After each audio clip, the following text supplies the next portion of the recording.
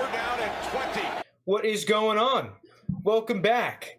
3rd and 20 Dynasty Podcast, Season 3, Episode 16. My name is Frank Entwistle. We've got Mr. Lunas Amarat back for this Dynasty Podcast episode. We got Mr. Hankman. We got no JT today, unfortunately. I don't know what he's doing. He's driving or something. He said he was going north. He's heading north. The North remembers. The North remembers. I just get a text message from him. Yeah, I can't be on tonight. I'm heading north. All right, man. He's going to the wall. Speaking of a wall that just hit my fantasy team like fucking no other, and I imagine a lot of other contenders, Mr. Cooper Kupp is out for the foreseeable future. Yeah. It wasn't as bad of an injury as people said. I saw that. It looked horrible, right? Live, it looked terrible. And apparently there's no fracture, or if there is, it's only going to be a really small one. But at the same time, with the Rams' record, people are speculating that Cooper Kupp might just be done for the year, right? Hey, the season's done for them potentially. So he might just get shut down. Obviously, it sucks for the Cooper Kupp people, but I think the first thing we should get into, Allen Robinson, with no Cooper Kupp in the game, saw a 34% target share of the offense. Is Allen Robinson someone that people should be looking to buy right now, potentially? I imagine the guy that housed Allen Robinson would probably be looking at this as an opportunity to sell with how poorly he's been playing. I was going to say, I think it's kind of the opposite with what you were saying the person who has Allen Robinson should do. I viewed it more as like, this season's been a shit show. His value is tanked. Like here now you actually have a chance to like sell him for something. Because I think that is a legit fear with, I don't know if Cooper Kupp's going to come back. I could say someone, I have Darren Waller in leagues where the Raiders are kind of in a similar position. They're 2-7, Rams 3-6. Darren Waller's also out for about 4 weeks, I think, as well as Cooper Kupp. I'm not expecting him back this season. I think they're just going to rest him for the rest of the year. And I think I wouldn't be surprised if we saw the Rams do the same thing. For me, I kind of get more interested in like guys like Van Jefferson, who it's possibly a little bit cheaper.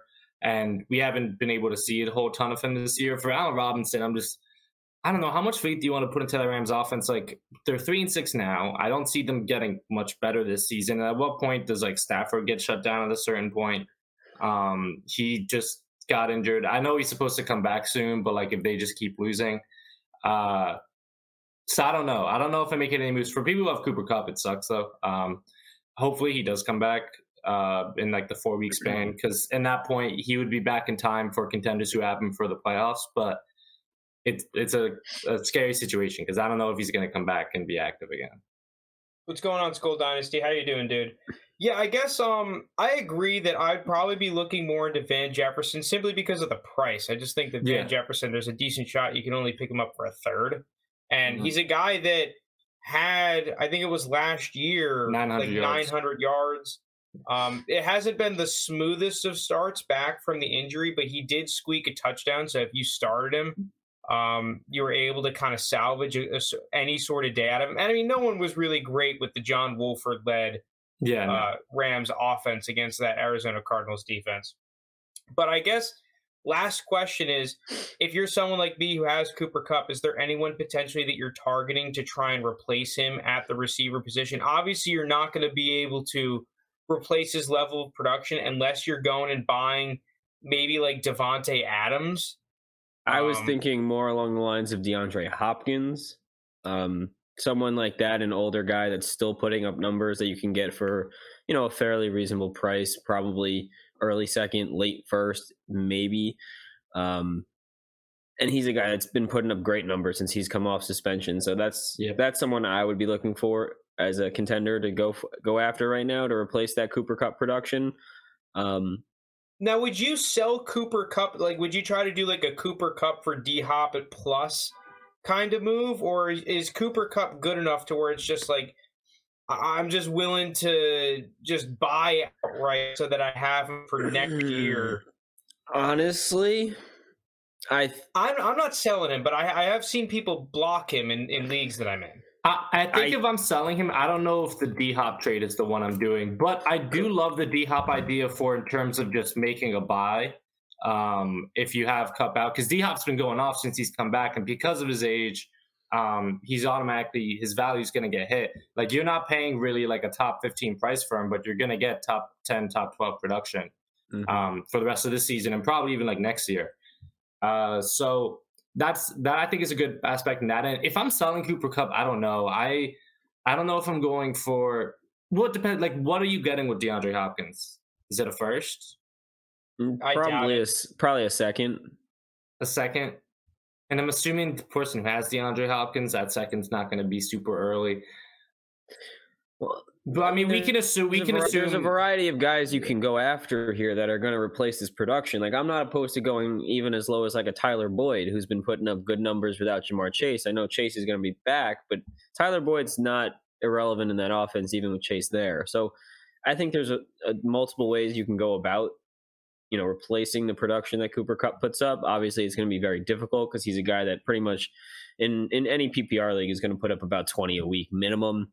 So that's a big loss. But if you can replace him with 15 points every week for minimal cost, I do think that's something that can be done not too difficult.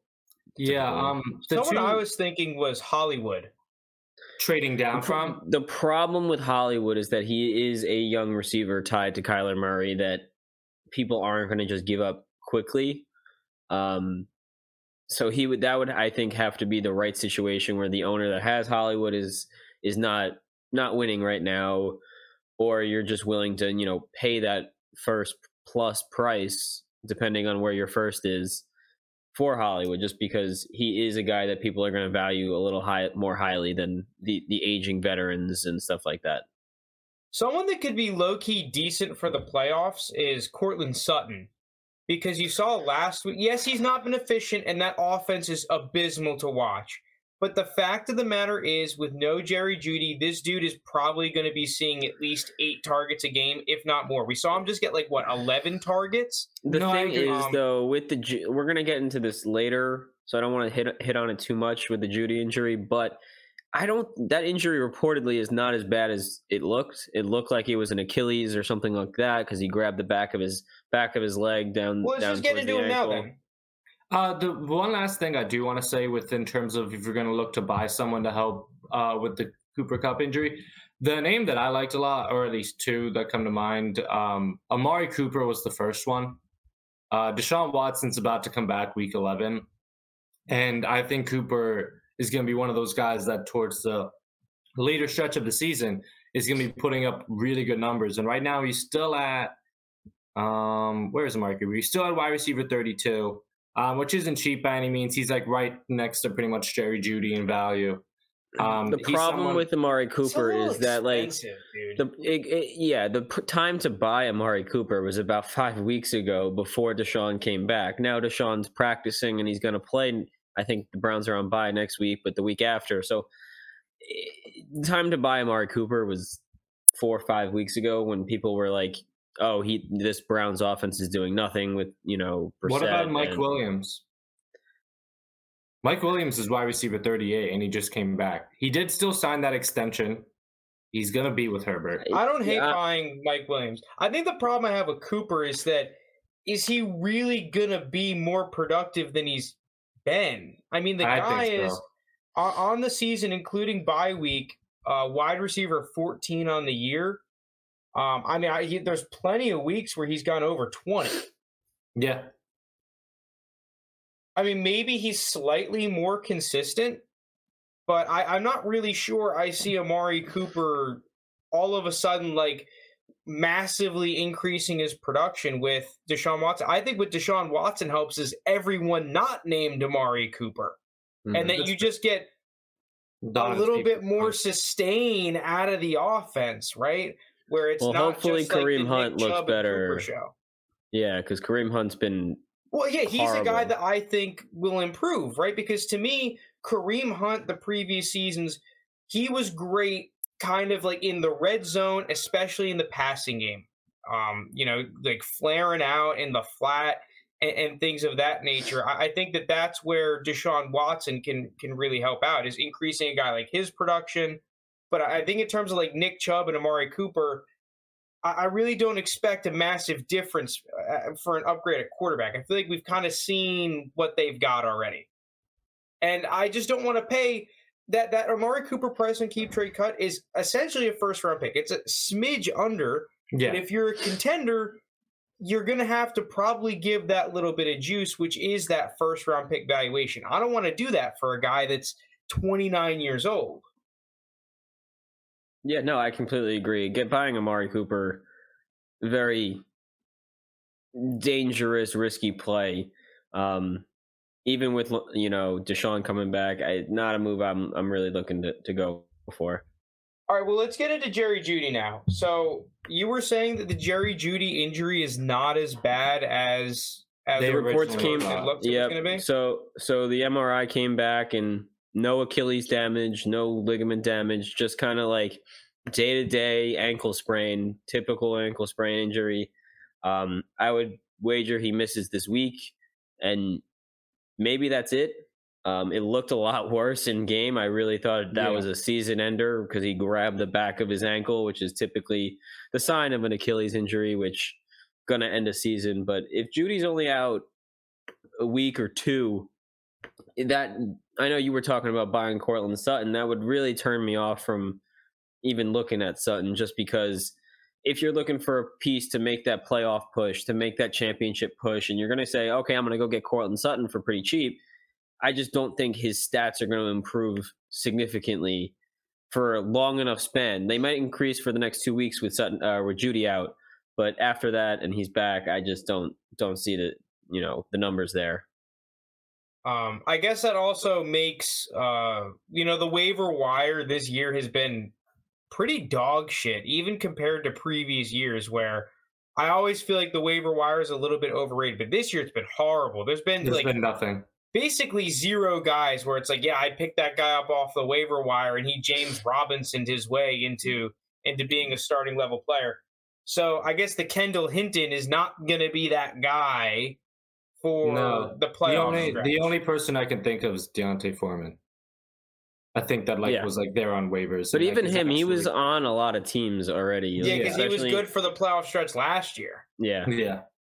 But he's the closest one I can think of. Dallas Goedert hurt. I think this is kind of the only injury that it didn't look really that bad. I even think he came back in, but it looks like he's going to be out for a couple weeks now, which surprised me a little bit. They put him on IR, so it's 4 weeks.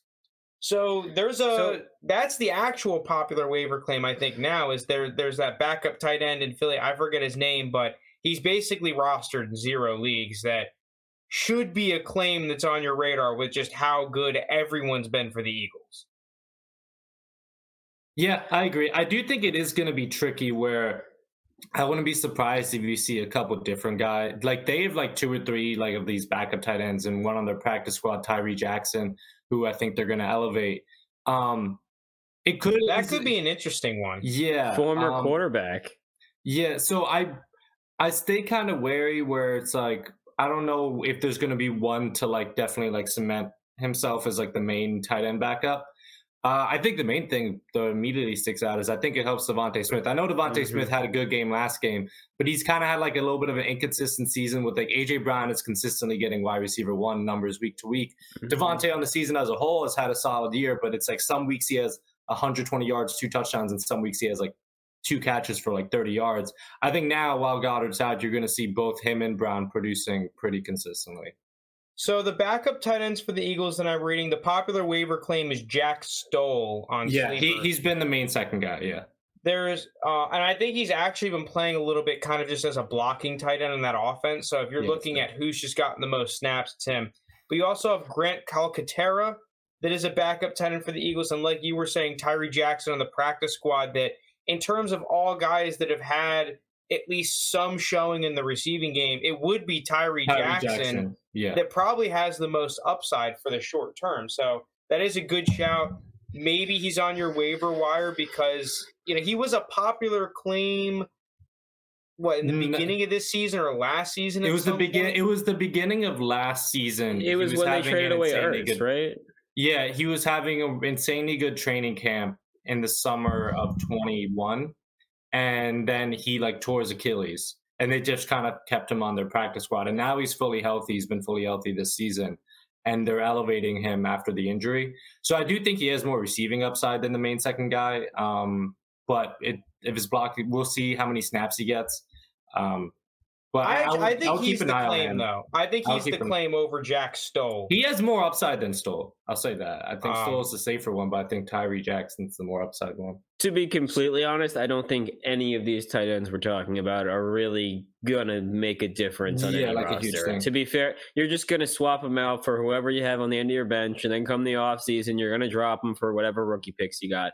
So honestly, I'm not spending a lot of fab on these guys. I'm not even concerned if I don't get one. I just think this is a offense that's going to be led by running backs in Miles Sanders, and I think we'll even see Kenneth Gainwell in the slot more, as well as Devontae Smith putting up more consistent numbers to go along with the AJ Brown just dominance that we've seen this season. What about Quez Watkins? Is there any chance that Quez Watkins you can pick up for basically nothing? Probably less than a third, like a fourth might get a potential flex play. You could get him for less than a fourth. He's going to be like, he's so boomer bust. Like we saw, he's like, I don't know, the deep pass kind of guy. I wouldn't feel great about starting with Quez Watkins any week. I think it's more so I just feel way better about Devontae Smith and some of the other guys. I'm sure Quez Watkins will have those random weeks where he gives you a good performance, but he's going to have a couple weeks where he has like 1.2 points. All right, so Matt Ryan is starting again for the what happened? What happened here? I honestly was at the Knick game on Sunday, so like I didn't get to see the start of the 1:00 games. And you want to know what happened? Dude, Jeff Saturday came in and put his nuts on the fucking table and got a dub. I'm actually really happy for Jeff Saturday because he got dragged through the mud for a couple of days there. Everyone hated him, said he was unqualified, and he goes out. Now it's against the Raiders, right, who's another struggling team. But the Colts looked good on offense. I mean, they put up 25 points. You got some decent production out of Paris Campbell. Jonathan Taylor came back and looked like the Jonathan Taylor from last season. Year. Yeah. Matt Ryan was out there running, right? The dude had like a 50-yard run. He had a 44-yard run, yeah. So I guess the question is, Matt Ryan, dirt cheap right now. Anyone that has Matt Ryan, even contenders, I imagine, would be looking to sell. So if you wanted to and you needed a quarterback for a third-round pick, you could pick him up. Is that a complete bait, though? I'm probably not going to be picking up Matt Ryan. But if you desperately needed a quarterback, right, and you're looking at the likes of a Taylor Heineke for a third or like a Matt Ryan, like he could be the kind of guy as if you're looking for a QB3 for the playoff run potentially, and maybe you just have a third to blow. Maybe. I wouldn't hate it if someone did it. And I think if you're in a position where like you need a QB3, I think that's fair. I don't know. Like, I think who's this is he last compete year. with, right? Mariota, probably Wentz. Like who are the other guys I imagine to be around the range? I said Heineke, Goff. Goff, I think is Goff still a little bit more than a third. Yeah, I think Goff you still might have to give the late second. I think it's those guys generally. I don't know. I feel like Jeff Saturday's offensive identity is just going to be like just running the ball like crazy with Jonathan Taylor. And he said he would, and he did, and it looked great. Where I think there's going to be like a decent amount of Matt Ryan games where he just ends up with like 8 points or something. Like, I don't know how many he finished with from last Sunday, if someone knows generally off the top of their head. But I mean, like 4 of those were from a 40-yard rush, which for Matt Ryan, I mean, if you want to count on that, go ahead. I probably won't. I wouldn't hate it though. I think for a third 25 points last game. 25, but yeah, I know. He had a decent performance. I wouldn't hate it if someone did it. He did have a rushing touchdown in 40 yards, which helps. Yeah, you're not going to see that. So no, I don't hate it. All right, Eno Benjamin claimed by the Texans. He was released and now claimed. Is this any news? Is there any potential here? Any panic on Dameon Pierce? Oh, well, he's not going to get a bajillion carries. Or is this just who fucking cares? I don't think it really affects Pierce, I thought it was a weird release by the Cardinals. I think the most notable thing for me was like, we know James Conner gets injured pretty frequently. Now there's going to be a new main backup in Arizona for when James Conner is there. So I think that's the more notable thing. I don't know who's going to be the top guy, whether it's Keontae Ingram or someone else after James Conner, but I think that's the most like notable thing from this. I think the most notable thing from this is actually that James Conner, if you're a contender that wants a running back that will probably be an RB1 for the rest of the way, it is James Conner. The dude had 96% of snaps last game. 96%. Oh, yeah, he's going to play all of it, yeah.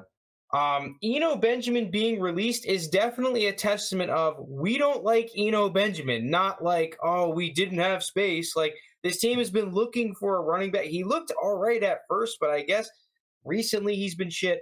I think, James Conner you can get for definitely less than a first, and you'll probably see similar numbers that we saw in that stretch he had last season because the guy's just going to be playing every fucking snap, it seems like. I think that's my takeaway. I just don't trust James Conner. This Cardinals team is very, very hit and miss, especially with Kyler being a little hurt now. I know that he got 96% of the snaps, as you said, but like he's a guy with a very large injury history. If you just keep feeding him and feeding him and feeding him, eventually he's just going to go down. It's just who he is, and at this point in his career, I just don't see him staying healthy for a 96% snap share. It's just not going to happen. I do think that we might see a Keontae Ingram. They might say we don't like Eno Benjamin. We might as well see what we got in this rookie. I don't think it's really fantasy relevant at this point, but I wouldn't be going out personally and buying James Conner. I've been burnt by him one time and don't want to do it again. So I think when he's healthy, he'll have decent number. The health thing is what's like scares me with him, especially if he's going to get that big a workload. So that's why the handcuff was the first thing that like I thought of, whoever's new handcuff will be. But I mean, I'm with you. Like when he's healthy, he'll put up numbers for you and help you win games. I just think that you're getting Aaron Jones level production for like half the price. Maybe not half the price, but definitely cheaper because you kind of have to give up a first to get the Aaron Jones owner to move. Yeah. You don't have to do that for James Conner, especially if you trade down into him or you start packaging other things around him. Like you can get James Conner for an extremely fair price if you're trying to win a championship. And speaking of another news thing that happened that will probably impact this playoff run, Khalil Herbert placed on IR. That Bears backfield was like a complete 50-50 split between David Montgomery and Khalil Herbert. Now it's kind of wheels up for David Montgomery, it seems like. Yeah. I had seen people on both the Dynasty subreddit and on Twitter saying this is the opportunity to sell David Montgomery, which I don't disagree with. I just think the problem is that the price is still the same as it was a couple weeks ago, even with Herbert there. But now you're potentially selling a guy that could easily be an RB1. The production he had when he finished RB4 2 years ago in half PPR leagues.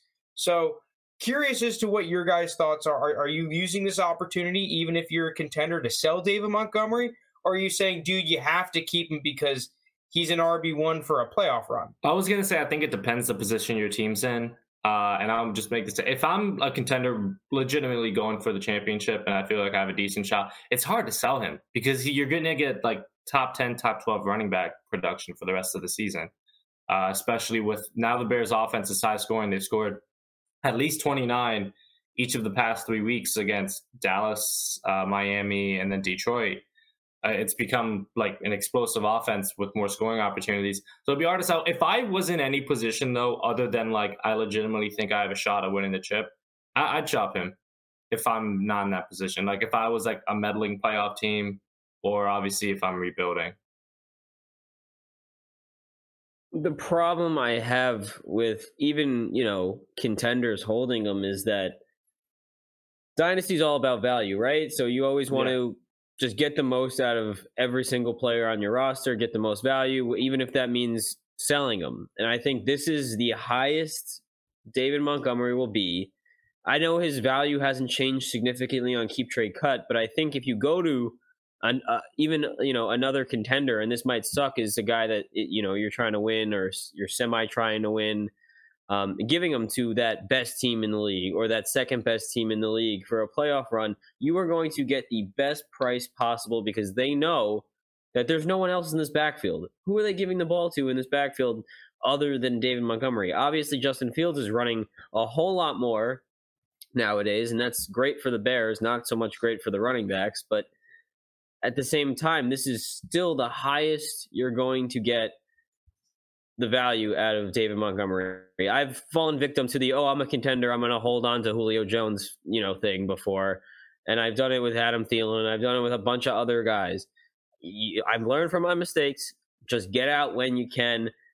Not cheap. Not saying just sell them to sell them. But if you get that price that you want and you think is a more than fair value, even slightly overpay because you don't think he's actually as good as the full bell cow that we're going to see for the remainder of the season. I mean, I just think it's stupid not to. Even if you tear down and you go from David Montgomery and you pick up a guy like Kareem Hunt in a first-round pick, that because Kareem Hunt's been so bad the past couple of weeks and people are souring on a 27-year-old, 28-year-old running back that hasn't done anything in Cleveland. Like, if you get him in a first-round pick, I think that's more than fair, and I think you really won't lose that much, as like with Watson coming back and all that, and you get a pick this year. It really keeps your team moving along.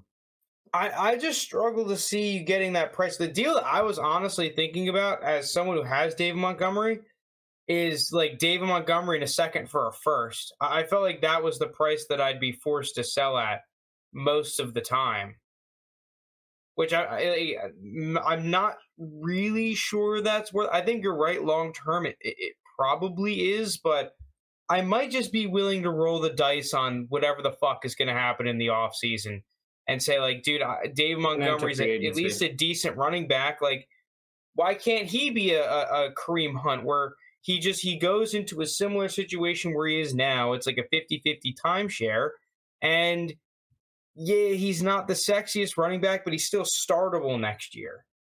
I guess lastly, Tristan Ebner is probably someone that's owned in leagues. Is there any potential for a guy like Tristan Ebner, or is this just going to be a David Montgomery backfield? David Montgomery backfield. I mean, if you had Montgomery and want to pick up Ebner as a handcuff, sure, but like otherwise, I'm not going for him in really any league. Because that's the other concern, is that maybe David Montgomery's workload only not necessarily stays the same, because he'll definitely be the first option and the primary option. But what if it's just not, he's going to own the backfield as it's kind of being expected that he's going to, right?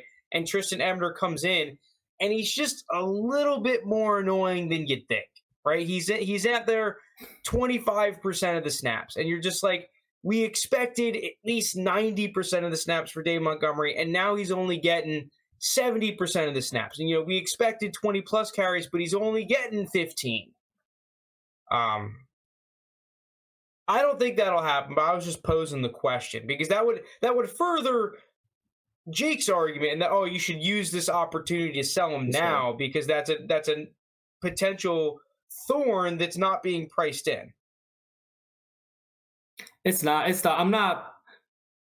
I do think that's a realistic scenario where he ends up at 75%. I do want to say, first off, I'm not looking to pick up Ebner in leagues. I don't think himself is going to be fantasy relevant, but I can see what you mean with him just kind of being a pain in the ass to David Montgomery owners. It's tough. Go ahead, Jake. The bigger thing that I think is going to bother Montgomery owners is the use of Justin Fields on the ground.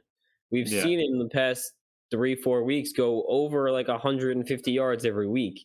Like, if you're going to tell me that he's going to have 150 yards on the ground and David Montgomery is going to have 150 yards on the ground, like, I just have a hard time seeing. I just think, dude, I feel like we have to see a switch in the defensive philosophy for some of these teams, because it felt like the Lions they've done it. He's done it like 4 weeks in a row. I don't think people have figured out the offense. I just have a fundamental disagreement with how the Lions and the Dolphins tried to stop Fields. I don't agree with, oh, let's only rush 5 and have guys not completely rush, waiting for Justin Fields to run. Like, dude, just fucking pass rush him. Just blitz the shit out of him and pass rush him. He's gonna yeah. Because the spies don't fucking work. The spies don't work on him. Whoever the spy is, Justin Fields is gonna beat them in open space anyway. We've seen it on each of his large touchdowns. Like, it wasn't like it was a straight run. He's always making someone miss in that first 10 yards pretty easily, and then just goes off. Yeah,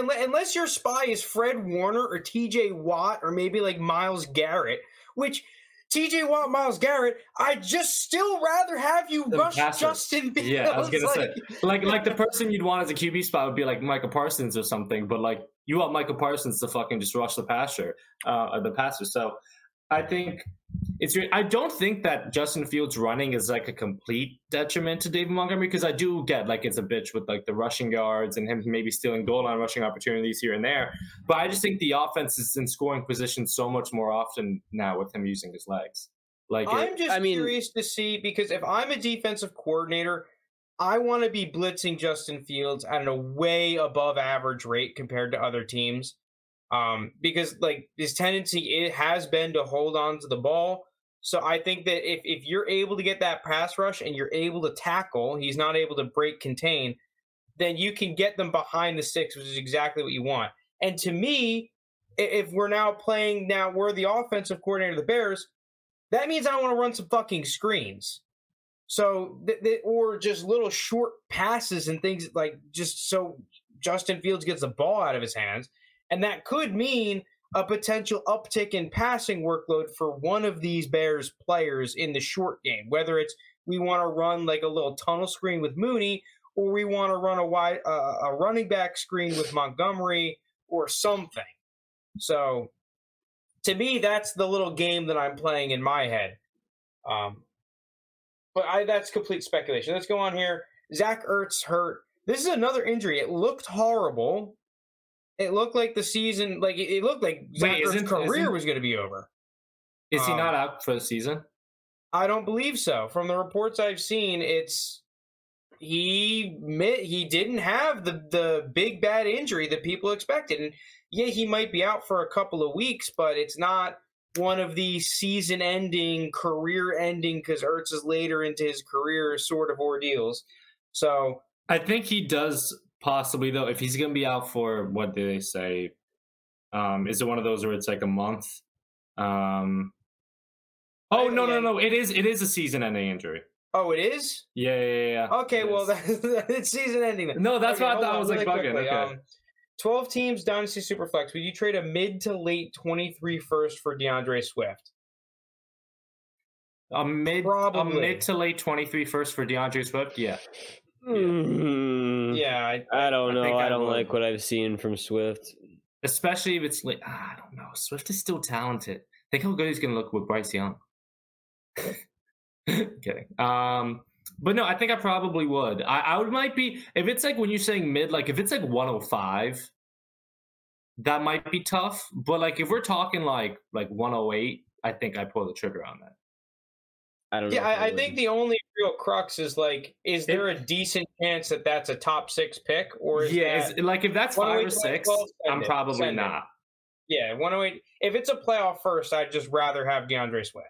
Yeah, if it's this is someone that's not a really huge DeAndre Swift person. To me, I would much rather have what I believe is a surefire running back, which if you look at the running back landscape right now, it's pretty dreadful to own most of these dudes.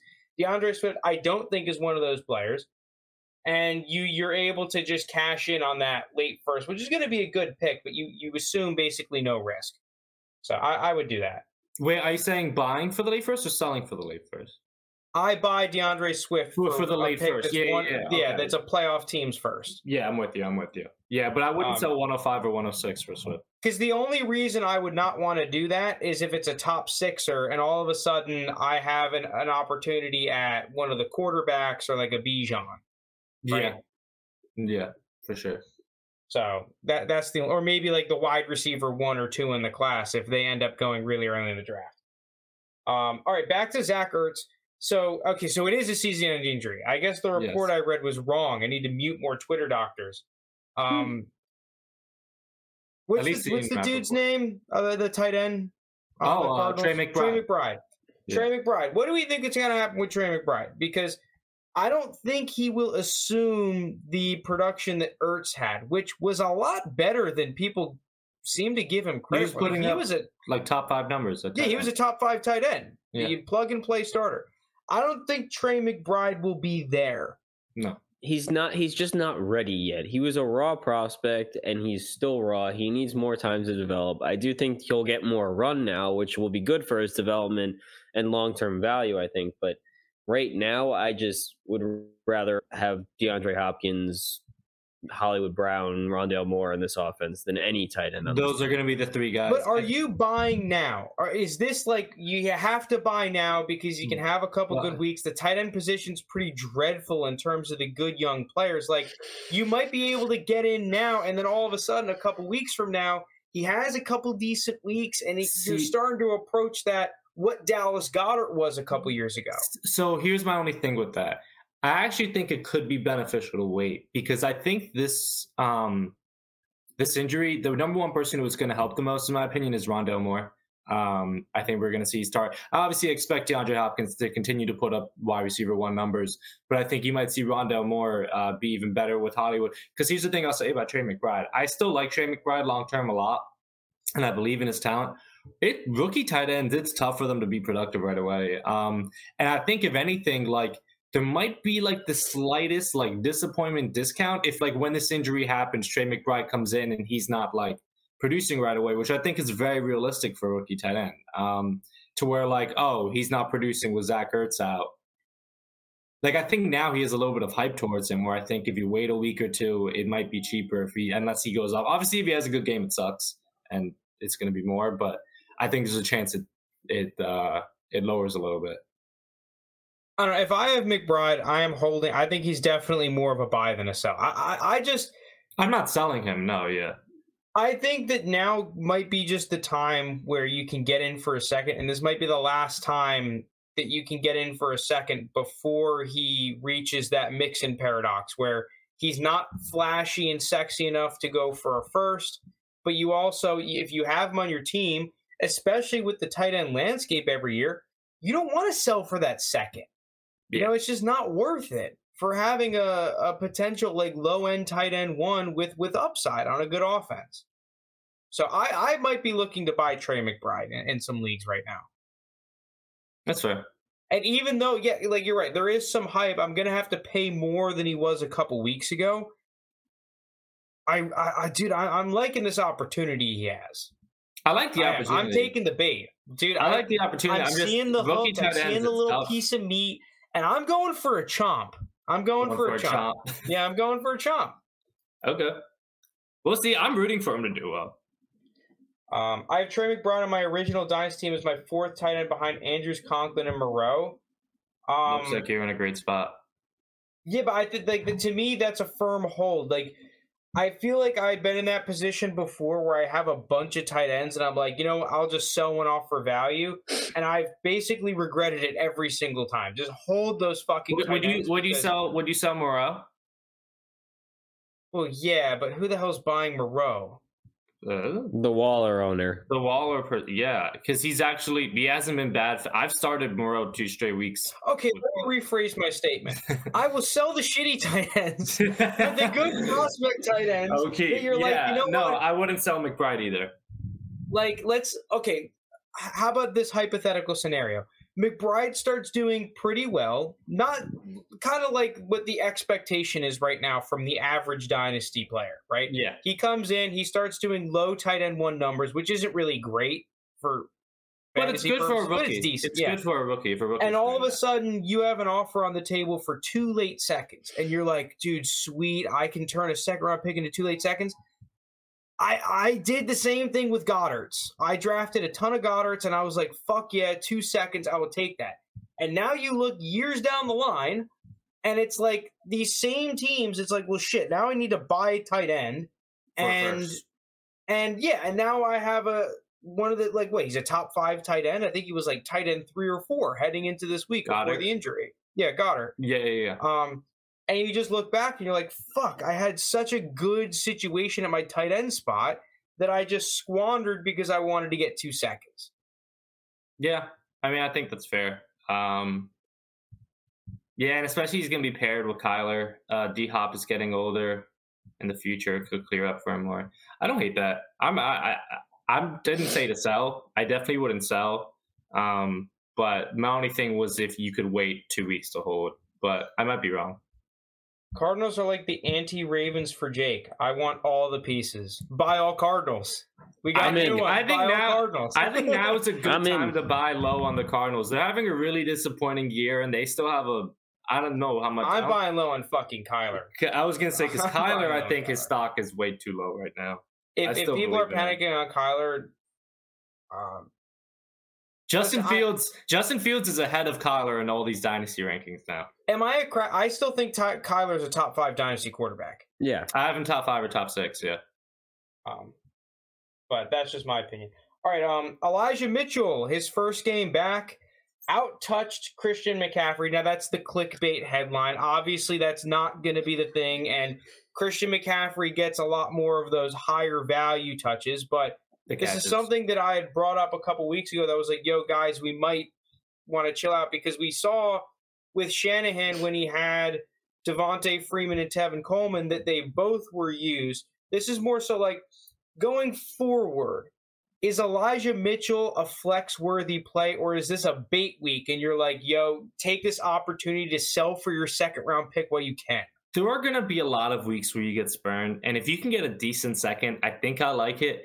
I think it has to be a little bit encouraging from where you felt before this weekend, where I think the 49ers are using McCaffrey the right way. If you're going to give up all that investment to get him, you don't want to like run him to the ground in like a year and a half. Like you want him to be able to like be there on those receiving downs. Like McCaffrey's the one getting most of the catches, and it's mostly Elijah Mitchell, which is straight up carries. So I was a little bit more encouraged after Elijah Mitchell's uses. But again, like kind of what I said before, and I guess I was a little bit too low on him before, but I kind of stick with the same sentiment I said. There are going to be a lot of weeks where he's giving you like no catches, 52 yards, which will be like a solid game for him, like in real life. Like if he gets 13 carries for like 56 yards, that's very useful for the 49ers. But in fantasy, like if he's not going to be in on those passing downs, it's kind of tricky. I guess it depends on how high scoring the offense ends up being with them too. I'm higher on him than I was a week ago being in the situation. But in terms of a week-to-week flex play, if like you're a top contender, there will be some weeks where you get spurned by him, I think. I mean, for anyone that's not a super contender, like not a top 2 or 3 team in your league, I have a feeling gonna need to start Elijah Mitchell, just because heading into the season you thought he was the back, Jeff Wilson's the backup, that's about it. No one else was really there. So like you probably don't have that much running back depth, and you might need to play Elijah Mitchell. I don't think he'll be a horrible play, but I just think he'll be more touchdown dependent than he was in the past due to those receiving numbers going down from obviously McCaffrey being the better receiver there. So I kind of agree with Lunas. It won't be a great flex play, but it is still a play you could do if you needed to. I just bought Elijah Mitchell. What did you buy him for? I'm curious. I'm interested what his price would be. But I just still like him because he just still has value, and especially like we know McCaffrey's injury history. He's only getting older by the year. If McCaffrey's out for a week, Elijah Mitchell becomes like a top 10. Yeah, that's the interesting part, is that it seems like Elijah Mitchell, the first thing that I found very interesting was that Jeff Wilson was someone that both Shanahan loved and Mike McDaniels loved, which is why he traded for him. You see him basically as the starter now in Miami. To me, Shanahan came out and said, we like Elijah Mitchell more than Jeff Wilson. Now, it might have been because he's on the rookie deal a little bit, but regardless, they chose Elijah Mitchell over Jeff Wilson.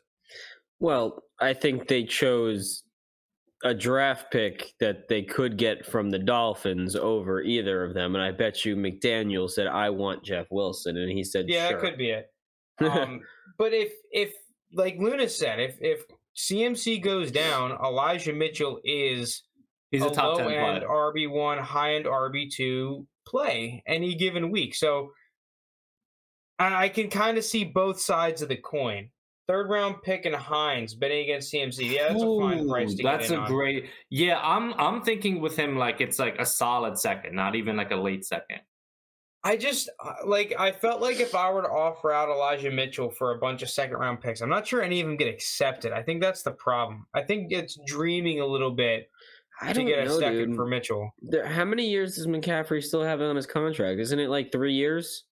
Yeah, but you don't give up all those picks to not keep him around, though, right? No, they're planning on keeping him around. No, that's what I'm saying. He still has 3 years left on his deal, I thought. Yeah. No, he does. So obviously he's going to be there. I just, if you're going to have McCaffrey there for the next 3 years, Elijah Mitchell's value is out the window. Get what you can. It's out the window. It doesn't matter. It doesn't matter. You might be able to get a contender future second from the McCaffrey owner. Sure, you might, but that's maybe. about it. Maybe you can settle for just Mitchell and a third for a second. Is it worth selling that low? I would look to pick up a guy like Nyheim Hines. Like, I think that's not a bad idea. You get a guy that's going to be, a not a great flex play, but in times of need, you could play him in the flex, and you pick up a third. I don't think that's a horrible price. I would like to get a second for him if I could, and if you had to throw a fourth or a lesser player back, I'm not opposed to it.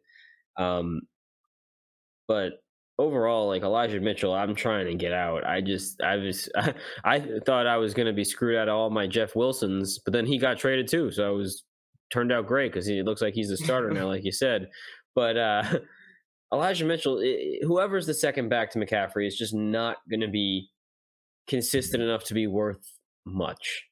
So if you can get a second right now while his value is still high, I just think it's a no-brainer. There's no way a 6th-round pick is going to outtouch McCaffrey every week. It's just not happening. And yes, he looked good, and they look like they could split the backfield pretty evenly. I just think as this season winds down, and this Niners team is really making a playoff push, they're just going to say, you know what? The best guy we have on our team is Christian McCaffrey. We're going to give him the ball. And we're going to give it again. What I will say with Elijah Mitchell, even I understand every point Jake made for trading, and I think that all makes sense if you're getting a second. I think if I can't get a second, I'm holding. I'm not selling for the Hines and a third. I think I'm holding unless I can get a second round pick. I don't know. I think Jake has actually convinced me because. The other factor that I just thought of is that when you think of the game script in that primetime game of the Chargers versus Niners game, Chargers had no defensive tackles, and the Niners just kind of came out there and ran the ball 40 times they probably had total carries. Yeah. That can't happen every game, right? They can't run the ball 40 fucking. I know that they love running the football and they will spam runs. There'll be a run first team, but yeah, no, it won't be that often. Yeah, I just don't think they're going to be able to have the ability to just dominate up front. As well as if you look at, I don't want to get too scheme frank over here, but go for it. The Chargers scheme that they were running was very similar to what you saw the Dolphins doing a couple years ago under Flores, where they're lining up 6-7 guys up across the line. They have everyone initially rush, and then some guys back out. Yeah, if they see that they're picking up a block, they'll back out. It's just fucking annoying to have pass blocking against that, and you keep pass blocking, right? How do you counter that? Well, you just say, all right, you want to line up one-on-one across the front? Well, fucking run the ball, right? You want to do this bullshit, we will just pound the ball down your throat, and you have no D tackles. So it just, now the more I'm thinking about it, the more that game script said, yeah, let's run the ball 40 times and win the game that way. All right, last one, going to my Steelers. Jaylen Warren, this was very surprising because we all knew that Jaylen Warren was going to get more touches, right? After a bye week, which is notorious for where those rookie running backs see an increase in workload. Najee Harris struggling. We all saw that coming. But the way that it went is not how I expected at all, because it was Jaylen Warren mainly on the passing downs and Najee Harris in the early downs, where I thought it was going to kind of be the other way around, where you're like, okay, we'll use Najee Harris's passing ability and pass blocking and have Jaylen Warren just rotate in as that power back. But it was the complete opposite. He looked good. Warren, what do we think? A flex viable level player? If he's on your taxi, are you promoting him, or is this sell while you can? I'm still holding, but I get more concerns about Najee Harris, because if he's going to come in for some of those passing downs, part of the entire appeal to Najee Harris was all the receptions that he's going to get, how he was this ultimate receiving back. If that's not going to happen, like even if it's some but not all of them, that takes a hit on his value. So, yes, I do think that Najee's lack of the passing game takes a major hit to his value, but he's already way down. I think that passing value was partially due to noodle arm Roethlisberger. So he's dumping it off, yeah. Just being like, here, I can't throw that far. Take it. Like, whatever. But overall, I'm not going out and buying Jaylen Warren. I just think he's what they have, and he's the best that they have behind Najee right now. So he will be getting those third downs for the remainder of the season, and I think that's fine. If I have him in my taxi, I'll probably leave him there unless I'm super desperate for a running back. I'm not going out and buying him, because I truly just think that this is going to be the Steelers in the offseason saying, okay, we'll sign Melvin Gordon to a 1-year deal. I don't care. Like, just bring in another veteran back, bring in a pass catching back, bring in somebody else that's going to help take the load off of Najee here a little bit, and let Najee get his 10 to 15 carries a game and a couple receptions, but not, run him into the ground.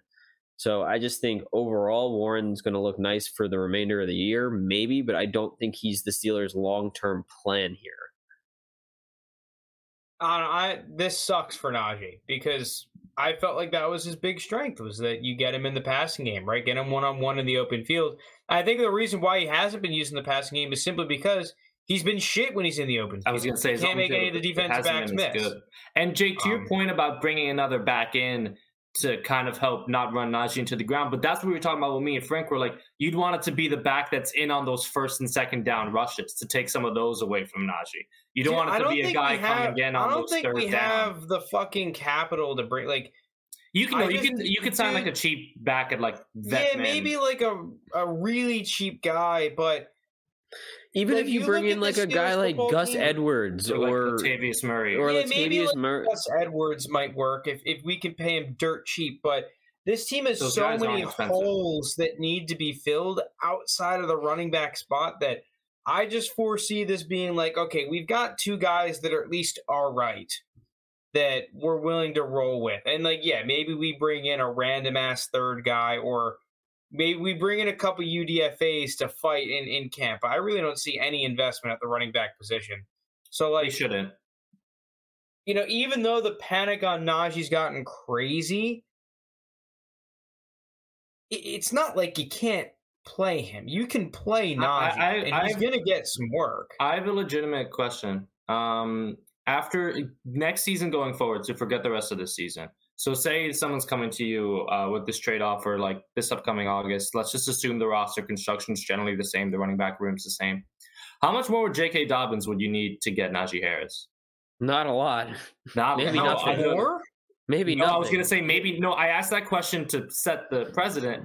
It's like J.K. Dobbins at equal or if not more value than Najee at this point. He's probably worth around the same. At least the thing with J.K. Dobbins is there's an excuse. The injury. Like, yeah. There's a plausible reason why he hasn't been producing. Najee Harris is just, okay, he's been shit. Like, he's been bad. That's the reason. So right now, Najee's at 4,200. And Dobbins is at 30, close to 37, a little under.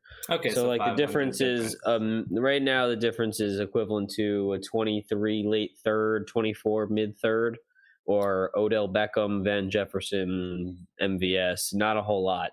Yeah. So And honestly, I think once people see Dobbins on the field and just healthy for more than a game or two, whatever Dobbins he is gonna played pass him. before, he's going to pass him just because Najee's done absolutely nothing. He's been a mediocre to sub-mediocre back this year.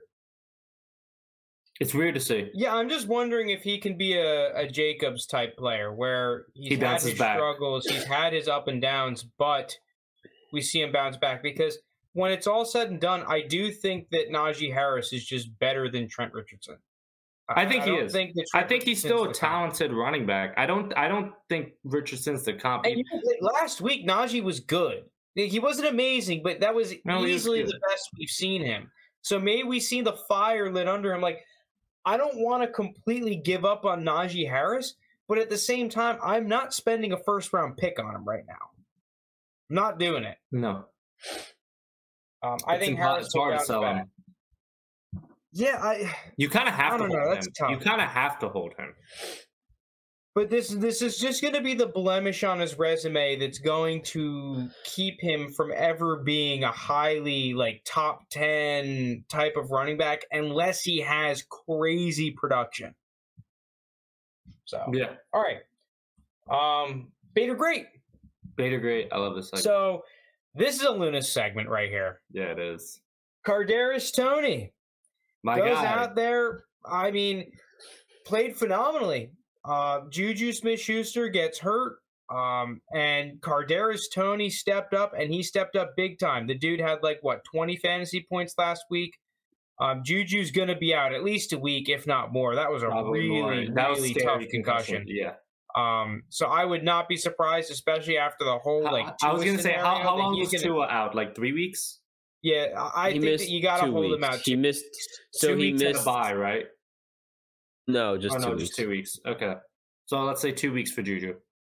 So I'll throw it to you, Lunas. Bait or great? I think he's pretty fucking good. I've been I've been saying it for Okay, now 2 pretty years. good. Or would you throw a random first at him? You're a contender. Not I've a got random one. And are we talking? Okay, so I'm a contender. I know this is going to be a late first. Listen, you think you have a good team. You don't want to give up your 23 or 24 because those are hype draft classes right now. Yeah. But you've got your 25 available. Are you willing to just say, yes, I love Kadarius Toney. I think he's going to be a help. I will throw that 25, which it's 2 years down the line. It's going to be random no I know matter it's what. tough because I was going to say I'd give up 110 through 112 in the 23 class. Oh, really? Okay, so if you're a No contender, way. you would do it for a 23er. 110, I kind of feel iffy about, but 111, 112 for sure. Oh, the Oh, dog. dude. We're a pro dog podcast. Sparky or whatever the fuck its name is pissed off that take. He's not a Tony, but no, I mean, I think this is the perfect landing spot for him. He's literally like the one you could only dream of. He's only been there for a little bit. I just love think- your dog. Your dog's about the draft picks. Yeah, That's like exactly what I want to He's hear. throw the picks. But no, and I think this receiving core is wide open. And if there's any coach I trust in the league to take advantage of his talent, it's Andy Reid. I think they're going to put him in positions to. Because the thing with Tony, which has always been, it's like he just wasn't ever on the field. When he's been on the field, he's looked good on the NFL level. So if he can stay healthy, and health is my only concern with Tony. If he can stay healthy, I think he can be pretty good, and he's still super young. It's only his second season. The thing I wanted to get your guys' take on was, and by the way, I've sent out offers in a couple leagues. I know I said I'd give up 111, 112. I don't know if his value has reflected that around the whole marketplace. I know I'm one of the people higher on him. I've tried sending out seconds and thirds for him in a few of my leagues to try to get him before it gets too much. I'm waiting before he gets an 8-catch game or a 7-catch game. The first thing I thought of, though, because they're kind of similar style players, and I want both of your takes on this. Tony came in a week, and he's already kind of being utilized in the offense different ways. Sky Moore is supposed to kind of be a shifty receiver too, good route runner. And we're still waiting. I'm not calling Sky Moore a bust or anything or telling him oh, get off the boat while you can. But it's yeah, I would have liked to see at this point, seeing how Tony just stepped in and was being utilized. I'm still waiting on Sky Moore.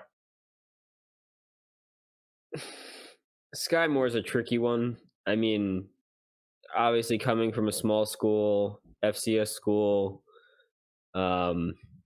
not seeing the field a whole lot, mostly being used on special teams and stuff like that. Like what you really saw with tough. Tony is what you wanted to see with Sky Moore in that offense. It was exactly what you wanted to see, and the fact that the Chiefs were willing to give up a third and a sixth, I think they gave up for Tony, which is pretty significant draft capital. I know the guy was.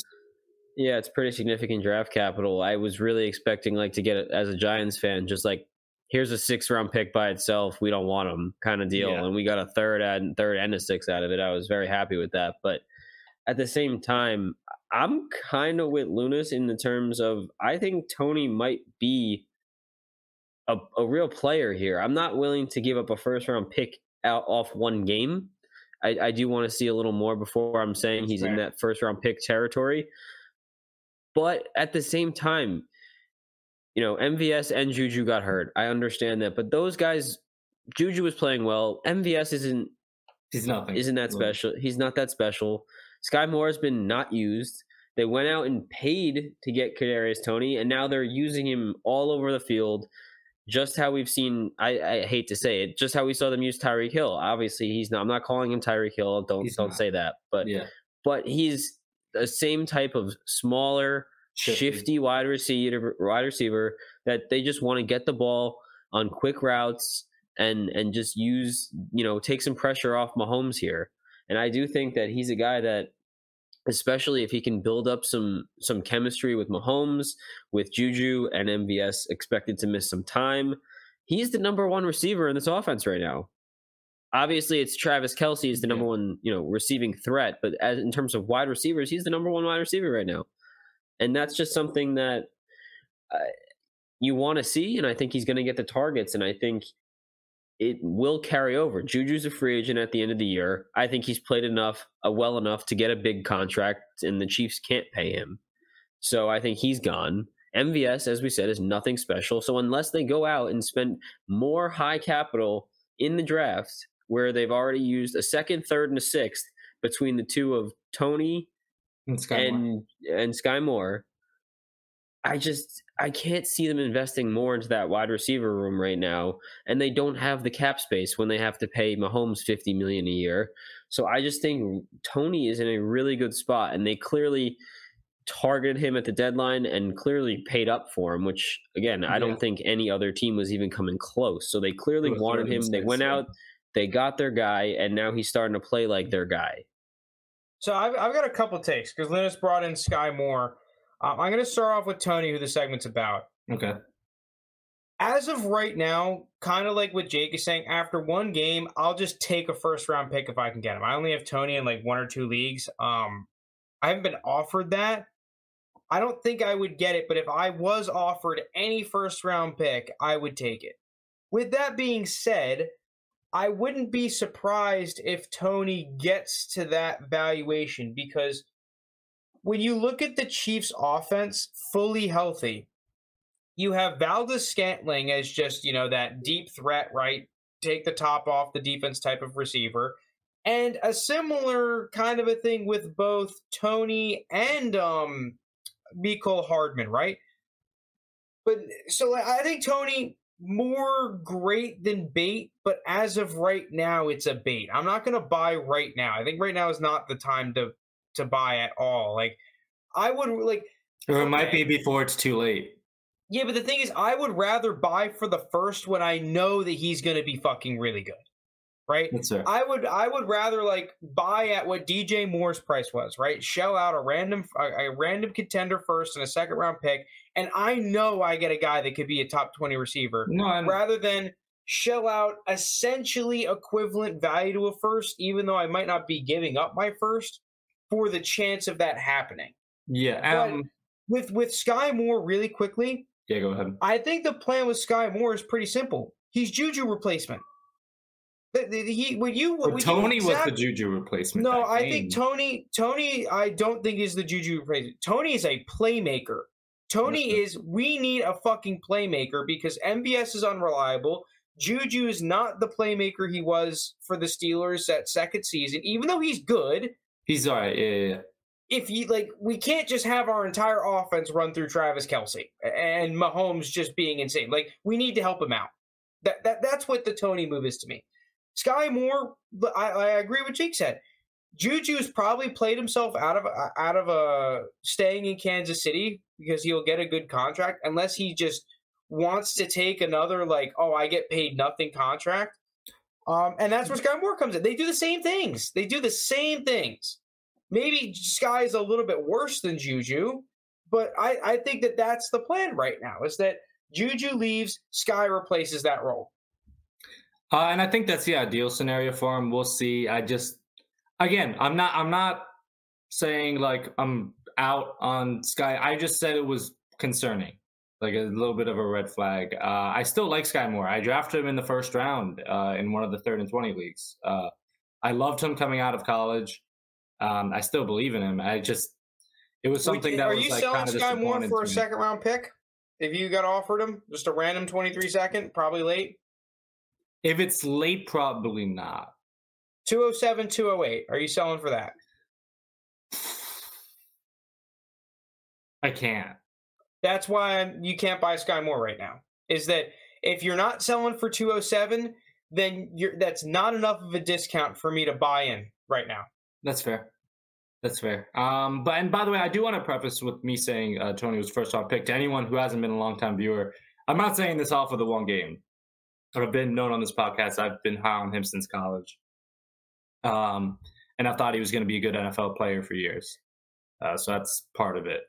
I know it's just one game, and he had only a couple catches. I'm just excited for him, what he's going to do in this offense. So it just seems like Toney's in a little bit of a mixing paradox, where if you have, you kind of have to get the first. That's why I've been sending, and I don't think in our league, just because in our league I'm so limited on draft picks, but in my Temple Dynasty and another one that I'm in, I've been sending offers for him, trying to see if I could buy him for just below the first. Even though if it came down to it, I would give up 111, 112.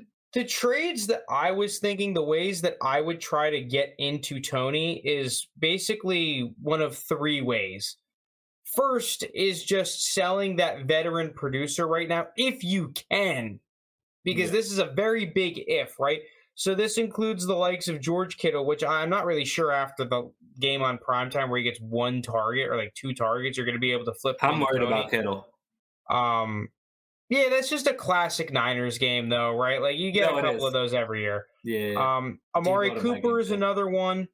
Mike Evans, right? You just take one of these veteran now receivers, and you want to get on potentially a really good young player. That is a hard maybe if you can do it. The second way is just the trending down young player that just happens to be worth more than Toney, right? I'll give you a list. Najee Harris, who we just talked about. Worth more than Toney currently on Keep Trade Cut.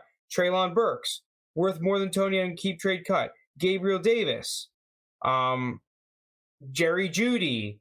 There's a good amount. Now, I don't think a lot of those would get accepted, but it doesn't hurt to offer them out, right? The struggling type of player that still has value, you could flip it into Toney, who could easily be worth a first-round pick come a couple of weeks. And then I have a quick question for you two, just for fun. I'm interested. How would you guys rank in terms of who would you rather have right now between Toney, Sky Moore, and Treylon Burks? Treylon's a weird one.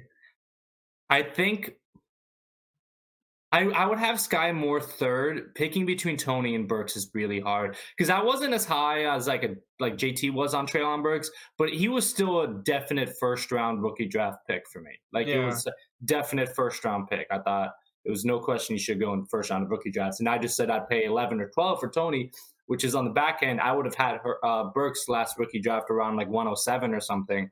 So that's what makes it tough. I think the thing that's weird for Treylon is that earlier in the season, he just wasn't playing enough snaps. When he was playing, he was getting targets. He just wasn't on the field. Yeah, enough. No, his targets and yards per snap was a great rate. It's just he wasn't on the field a whole ton.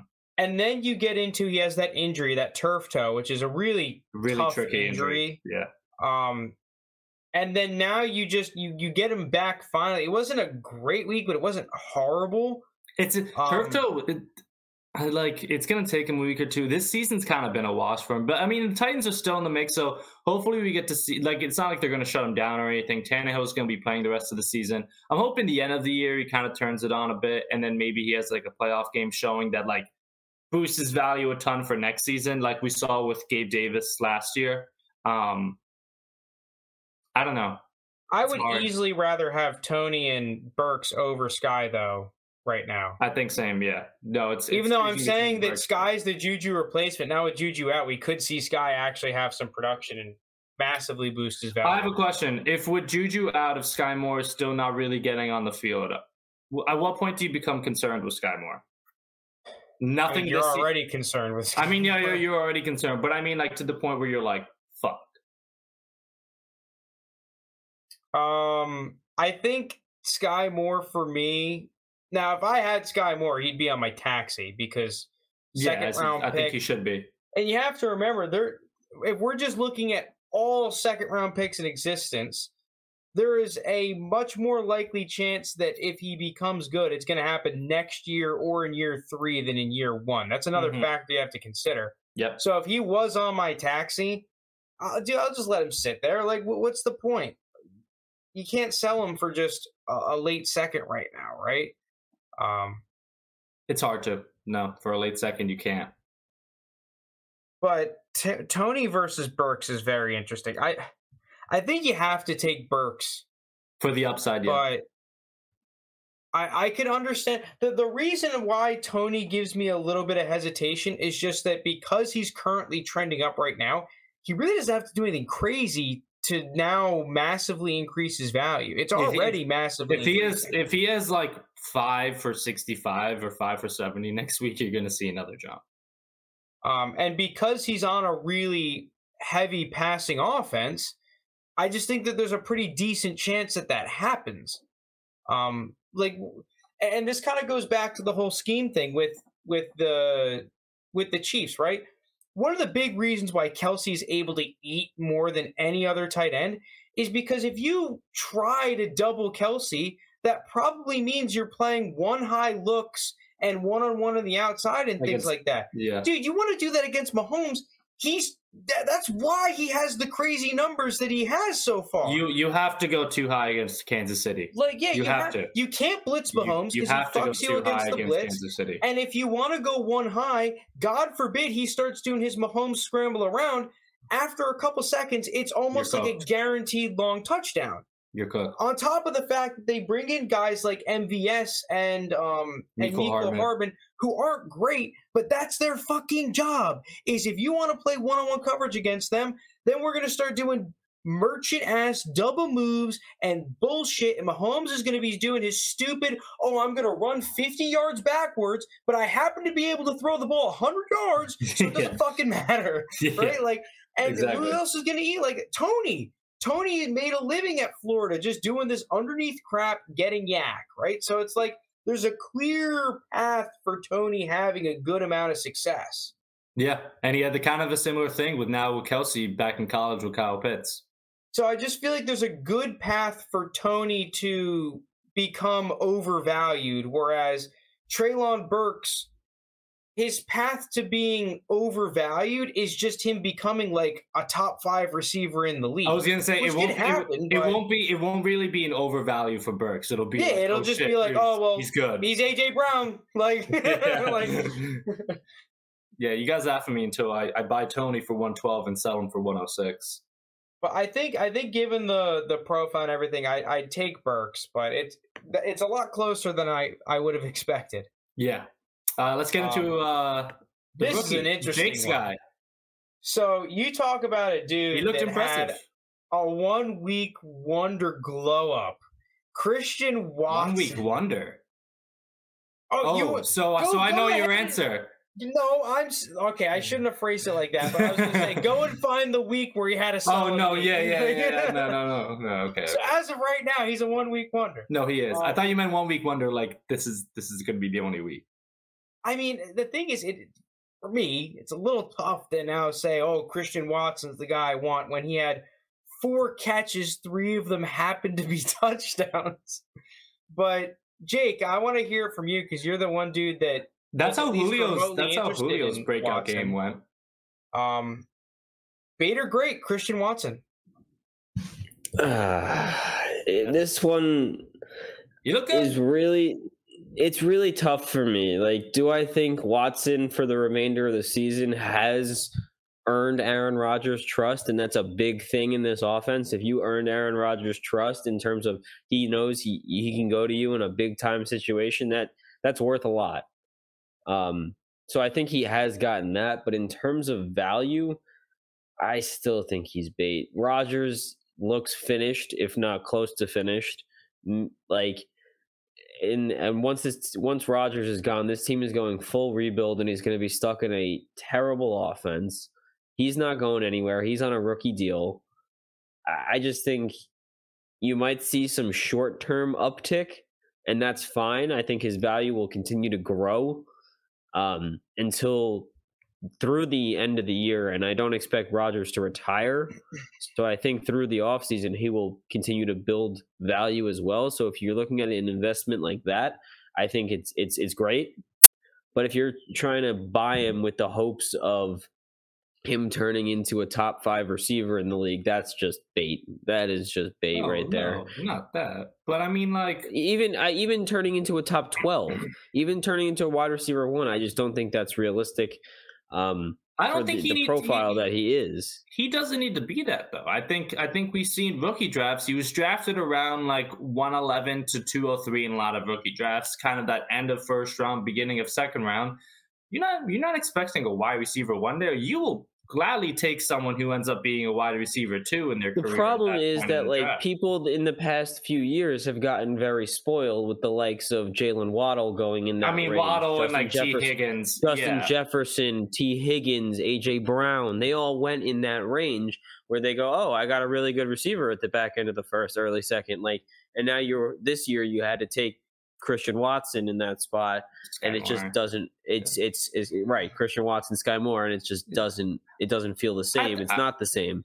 So, like I said, I still think Christian Watson's a good player, and the fact like he will probably continue to grow and develop throughout the remainder of the season and into the offseason. So his value probably goes up in that sense. So if you wanted to hold him for now, I don't hate it and sell him in the offseason, but like in terms of thinking that he's going to be a reliable fantasy wide receiver 2 on a championship team, I just don't. I don't think that's. I think that's bait. I think it's the thing, though. I don't think his price is that high where you're expecting that outcome. Like, I think if he turns out to be, the problem is his price is that high because he had that right now.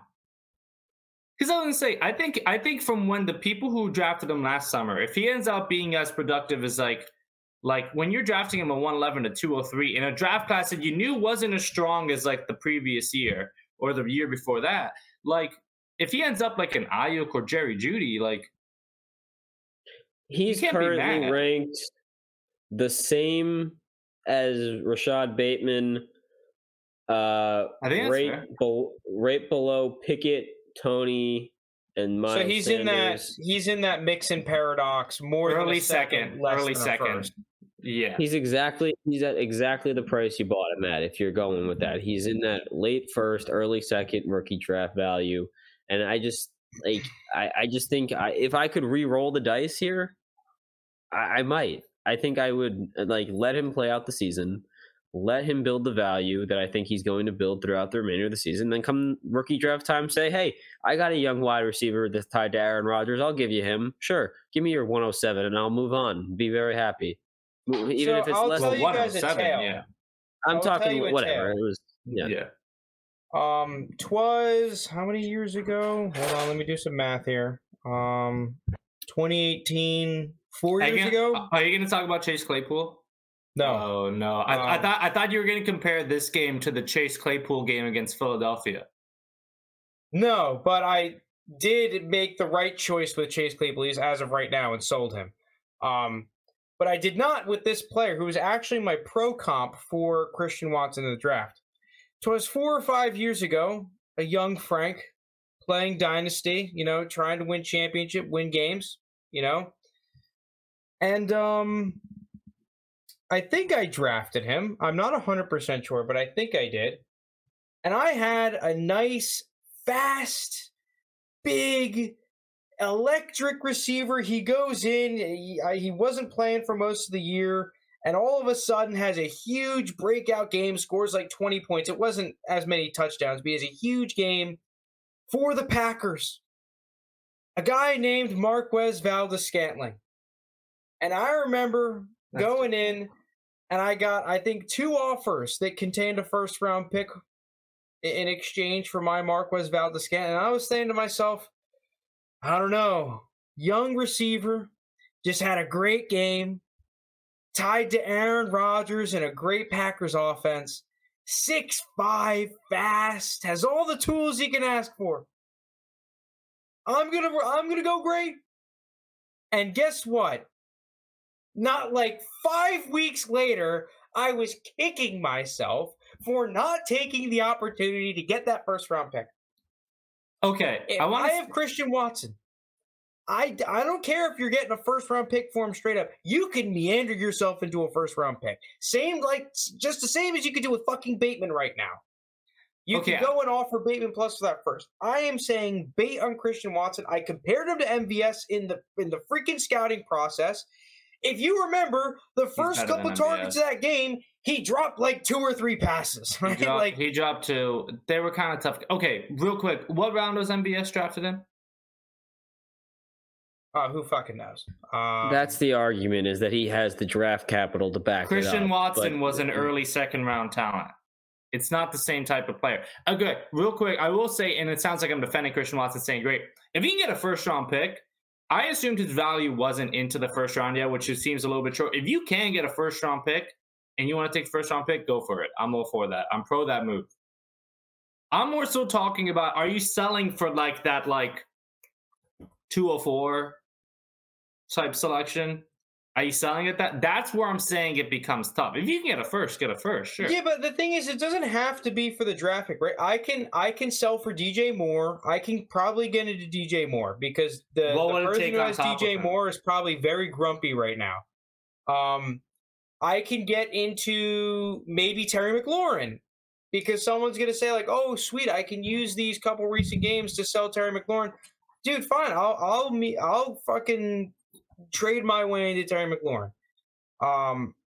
Maybe I'll go into Zach Wilson or another quarterback from Christian Watson, right? Maybe I give Christian Watson and another halfway decent pick and get Dak Prescott or something along the lines of that. I just, at this current value, I just, like Jake said, feel like I can get a reroll. And I will take my reroll. Okay, if he becomes great, whatever. I'll watch from the sidelines. Good for you, man.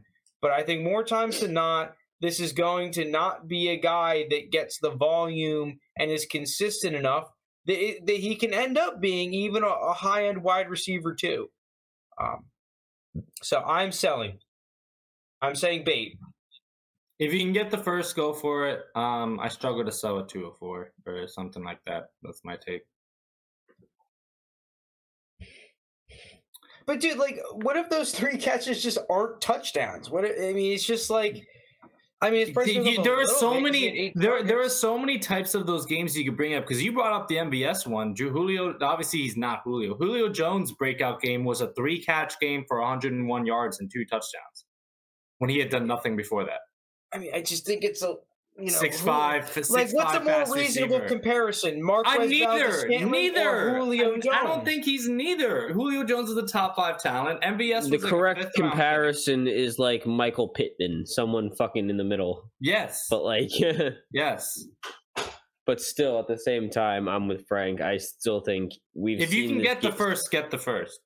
But it's just because we've seen this song and dance before with the Packers. They have all these young wide receivers that are this is the earliest receiver they've drafted since Davante Adams. Yeah, listen, I'm the one that drafted him at 112. I understand this.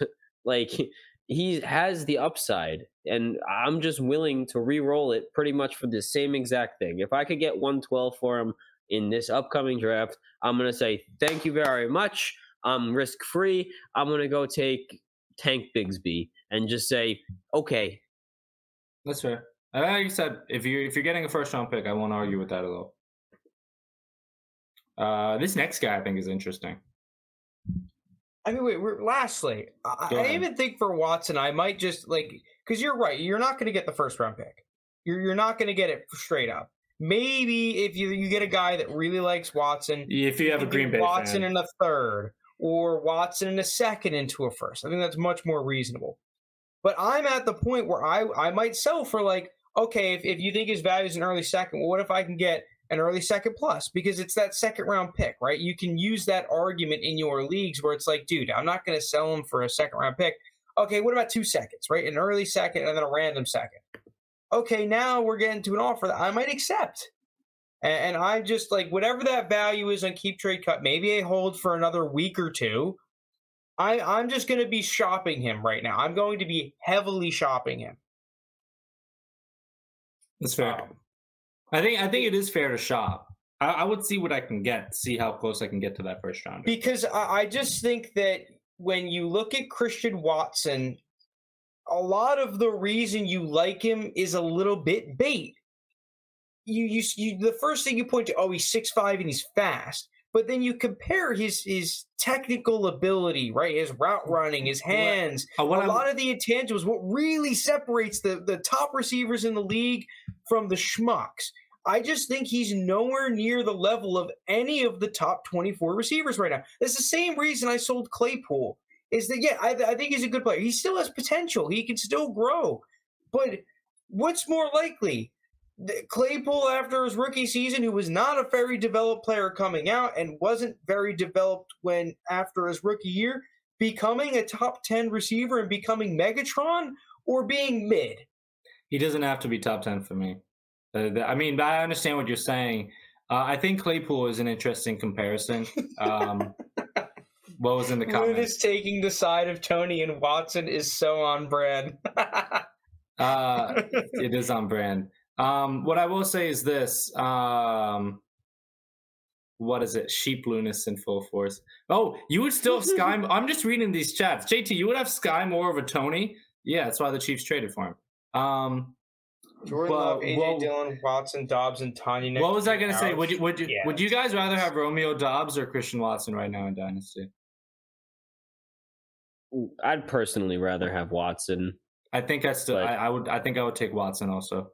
It's closer than I'd like to say, but it's close. Yeah, Dobbs has been impressive. I think Dobbs is the better player. Who would you rather have in Dynasty? Okay. Don't give us this cop-out answer. Watson, Dobbs, who would you rather have in Dynasty? I think Dobbs is the better player. So you're taking Dobbs in Dynasty over Christian Watson? I think Romeo Dobbs is the better receiver. So are you? Yes, I would take Dobbs over. I think the real question is, at cost, who would you rather have? No, straight up. Thing is, the cost isn't that different right now. It's not that different. That's straight the problem. Up. You have Romeo Dobbs. Someone comes to you and offers you Christian Watson, straight, flat, player-for-player trade. Well, see, that's a dumb argument to me because they're not the same price. They are not the same price. I'm asking if you would accept that trade or not. I would not, because I could just turn around. So you wouldn't. No, because here's the thing. I could turn around, sell Christian Watson for more, and then buy Dobbs. No, okay, forget. I'm just asking you, which one would you rather have? Straight up, one against the other. I think Dobbs is the better player. I'm just here so I don't get fined. I would take Dobbs. I'm not talking about Dobbs. I feel like I'm from an interview and you're trying to get that clickbait headline. Yeah. I'm one of those interviews trying to get the quote. That's what I'm trying to say. I don't want to say it. All right, let's move on to the next guy. He's pretty interesting. Yeah, Rachaad White. So Rachaad White, there were rumblings last week that he would take over, not necessarily take over Lenny in the backfield, but he would see a lot more volume, and that happened. Then Lenny picks up a back injury or something, and you saw Rachaad White really take over the backfield. Big emphasis on the Buccaneers this week for trying to run the football. Rachaad White is over 100 yards. Bader Gray look good. Here's the thing, though. I thought he looked good, and I think he's going to be a good player. But when I went on Keep Trade Cut and I already saw what his price had jumped to, I'm like, I can't go that far. I'm going easy bait here. I think this is a massive. Because I was going to say I wanted to say great until I saw what the reaction was and what his price jumped to, and now I say bait because his price is way higher than I thought it'd be after that game. And so yeah, I'll take the value on him. He jumped to like RB20. He jumped ahead of guys like. I can pull it up, but like, let me find it. He jumped to RB21, leaving him ahead of running backs. Let me pull up the running back list. He's ahead of J.K. Dobbins. He's ahead of Miles Sanders. I can't go that far yet. I think that he's just a worse Khalil Herbert, if we're being honest. And large part of the reason why he was so productive in that game was that we finally saw the Bucs offensive line actually have some dominance up front. Yeah. And Rachaad White played well, right? He has that nasty No, that's what I'm saying. I think he he's had good. Some good runs. But if you were to ask me, was he a product of Rachaad White playing well, or was he just happened to be a product of people handing him the football? I think he happened to be a product of volume. And if you're asking me now, from the dynasty perspective, you start looking at that price. Dude, if you get that price, I'm easily selling. Because, and same thing with Khalil Herbert. Khalil Herbert, I loved. I joined leagues just to draft Khalil Herbert in startups. But now you're getting into this range where you can sell him for very early seconds, potentially even late firsts and things, right? Like, no, that's crazy, dude. Compare him to the actual running backs that should be deserving of a first-round pick. And I just think Rachaad White is not near that type of player. So whether you're selling him for a pick or a receiver, I'm just out on him. I think that's fair. Go ahead, Jake. The problem with Rachaad White is that Brady he's any given second is retiring. And once he goes, this Bucs team is just a distant memory. You're not going to fucking think about them once Tom Brady's gone, unless they end up with the likes of Bryce Young, which is just never going to happen because they'll be too good. Or whoever the next top quarterback is. Derek Carr. I mean, Derek Carr's a possibility, but even then, like their best bet is to get a quarterback that's already in the NFL. They're not going to get one of the top guys. But right. So, at that point, that team, especially that offense, is just going to be mediocre. And they're what? You're going to have a mediocre running back splitting carries? Like, great, have fun. I'll take my first round pick if you're going to give it to me right now. Yeah, no, it's a shame. I was ready to come on the pod and talk about how I was impressed by him, and then before the pod I was looking at like how the values have changed and everything, and naturally the dynasty community just completely drove his value up, and so at this price he has to be a sub. In no world am I taking him over I think we can all be Dobbins. Impressed by his performance, because I was as well. I was very low on Rachaad White in the draft season, right? I had a do not touch grade on him. Yeah. And listen, he played well. He played better than I expected him to. But there's something to be said about a backup level running back coming in and playing well versus a guy that I want to invest actual assets in to hold long term. I'm with you. Yeah. Like, let's be real. I think if you put D'Onta Foreman in that situation, he has the same level of production. D'Onta Foreman's had better numbers. I think that at the end of the day, Rachaad White, he needs to show me something that he's above a average level replacement running back type guy. Mm-hmm. No, I'm with you. Gus Edwards has had these games. So if I'm a contender, I'm doing whatever I can to, talk. I'm a retooling team. One of these, we're actually going to talk about this later, so I won't go too far into it. But if I can flip basically minimal assets on top of Rachaad White and get Dalvin Cook, I'm not even a huge Dalvin Cook guy, but I feel like I'm trading a backup running back that happened to be thrusted into a good spot for an actual running back that, even though I might not love Dalvin Cook, every year is in the top 10 points per game. And I could do that for a second round pick? Fuck yeah. Yeah, no, I feel that. I'm the same way. Or any of these decent young receivers.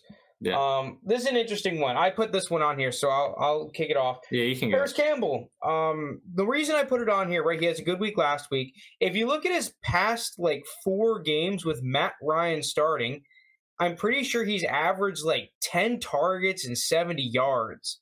So, guy that formerly was a high pick, a lot of people, myself included, gave up on him. If you want to get back into Paris Campbell, it's not going to cost you much more than a third, if at all. Could be the type of player that we see the Colts really revamped. They have that chip on their shoulder with Jeff Saturday, Matt Ryan back as the starter, that you can pick up as a flex player for very cheap in a playoff run. Maybe Bader Great isn't the right topic to put him in, but I'm throwing him in here. I actually think that Paris Campbell is one of the players that has changed my mind for this. Now, I'm still going to try and sell, but I was just curious to see what you guys thought and if you think there's any potential greatness in Paris Campbell.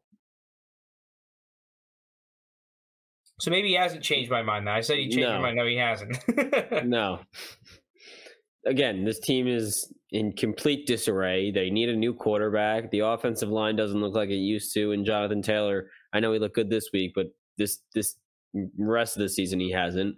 They hired Jeff Saturday as their head coach. Do I think that's a long-term replacement? To be determined. I like what I saw this week, but still to be determined. So I just think I'm staying away from this Colts situation right now. Maybe I'd buy into Michael Pittman just because I liked him as a prospect and he's just underproducing with a not as good quarterback right now. But Paris Campbell, he's had his chance in the league and he's been all right. And I think he's proven he's an NFL caliber player, not so much of a fantasy player. Yeah, I don't know. Just wanted to bring him up.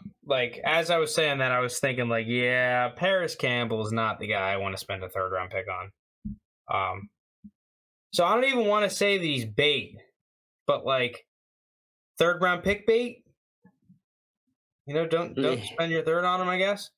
I don't even, like you said, I don't even want to do that. It's just, it just doesn't feel great to spend a third on a guy that may not even be your flex. Yeah, I thought about it, and then I thought about it more, and I was like, oh, yeah, give me the third. So, whatever. All right, Cole Kmet. Bader Great. So, guy that really struggled early in the season, a guy that I liked a lot early in the season, and now has actually been producing. He scored touchdowns each of the past 2 or 3 games. In this, new Justin Fields-led offense, it seems like. He's been a main beneficiary of it. I'm going to start this one off. I'm going to say this is a massive bait. I actually agree with you. I think Cole Kmet's it's probably a second. Let's be real. No one's selling him for less than a second at this point. So yeah, I'm with you guys. This offense looks like it's going to be a ground-heavy offense, which is fine, but that doesn't leave a whole lot of room for Cole Kmet. At the end of the day, I think he's a waste lord tight end that is going to be touchdown dependent like the rest of all the other tight ends. He's fine. You could start him in a pinch, but you don't love it. And I will say, while he might kind of be somewhat productive these last couple weeks, I agree with these guys. It's going to be the perfect time to sell.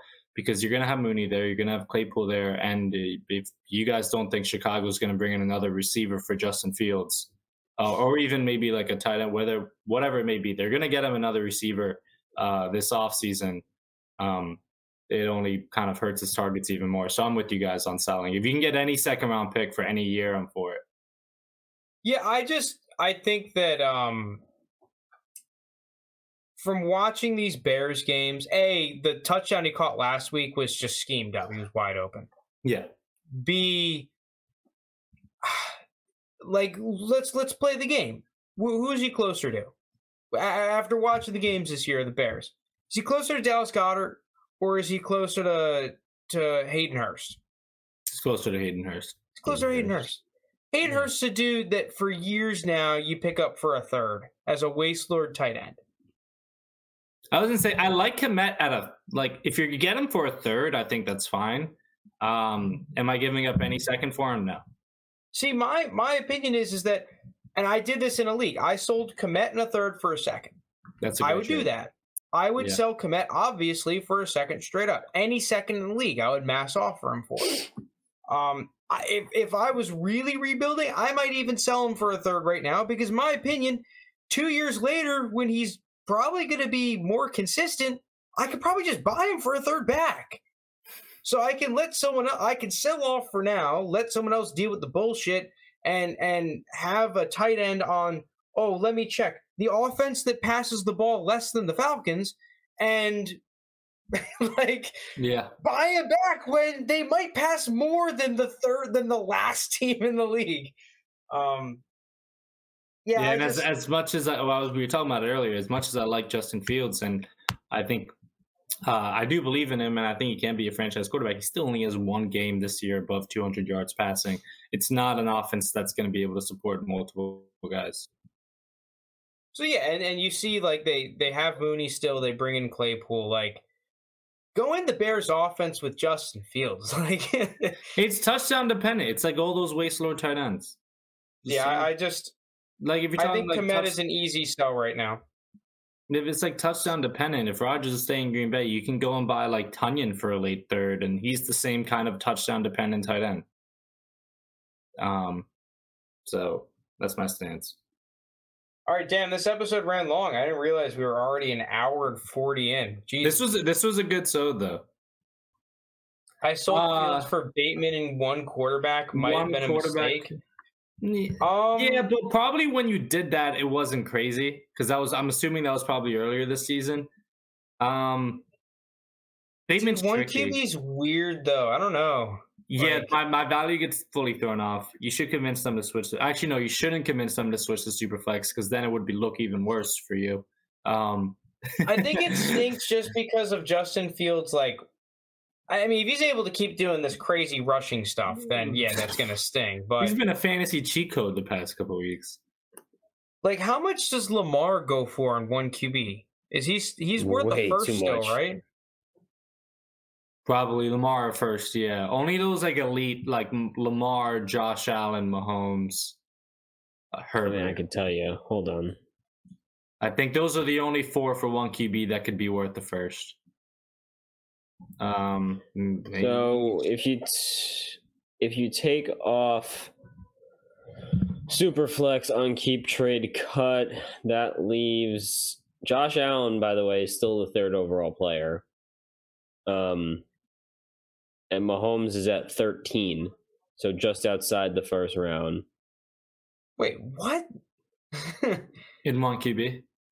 Mm-hmm. Jalen Hurts is QB3 at 20 overall.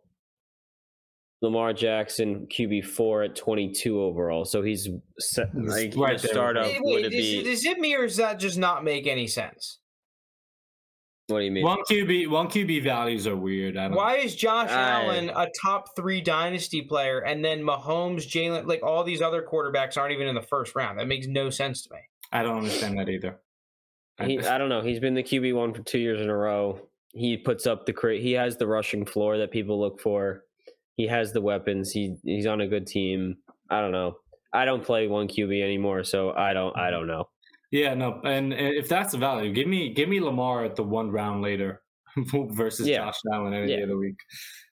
See, I think the thing with one QB that you can get away with is that you can make more of an excuse for just giving up assets for a quarterback whose future's uncertain. Because if that guy shits out, it's like, okay, well, I only need to replace one guy, right? Like, I can easily give up my early second for whoever the current Stafford is or the Dak Prescott and get low-level quarterback 1 production.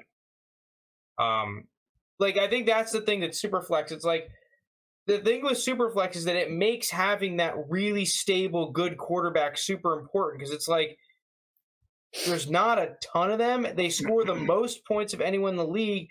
And now you just have stability to build your team around the guys who score the most and last the longest. Like the next decade.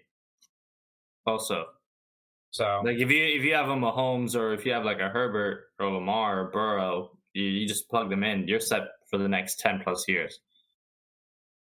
Metcalf for Lamar happened in my league because 10-point advantage at position over average quarterback.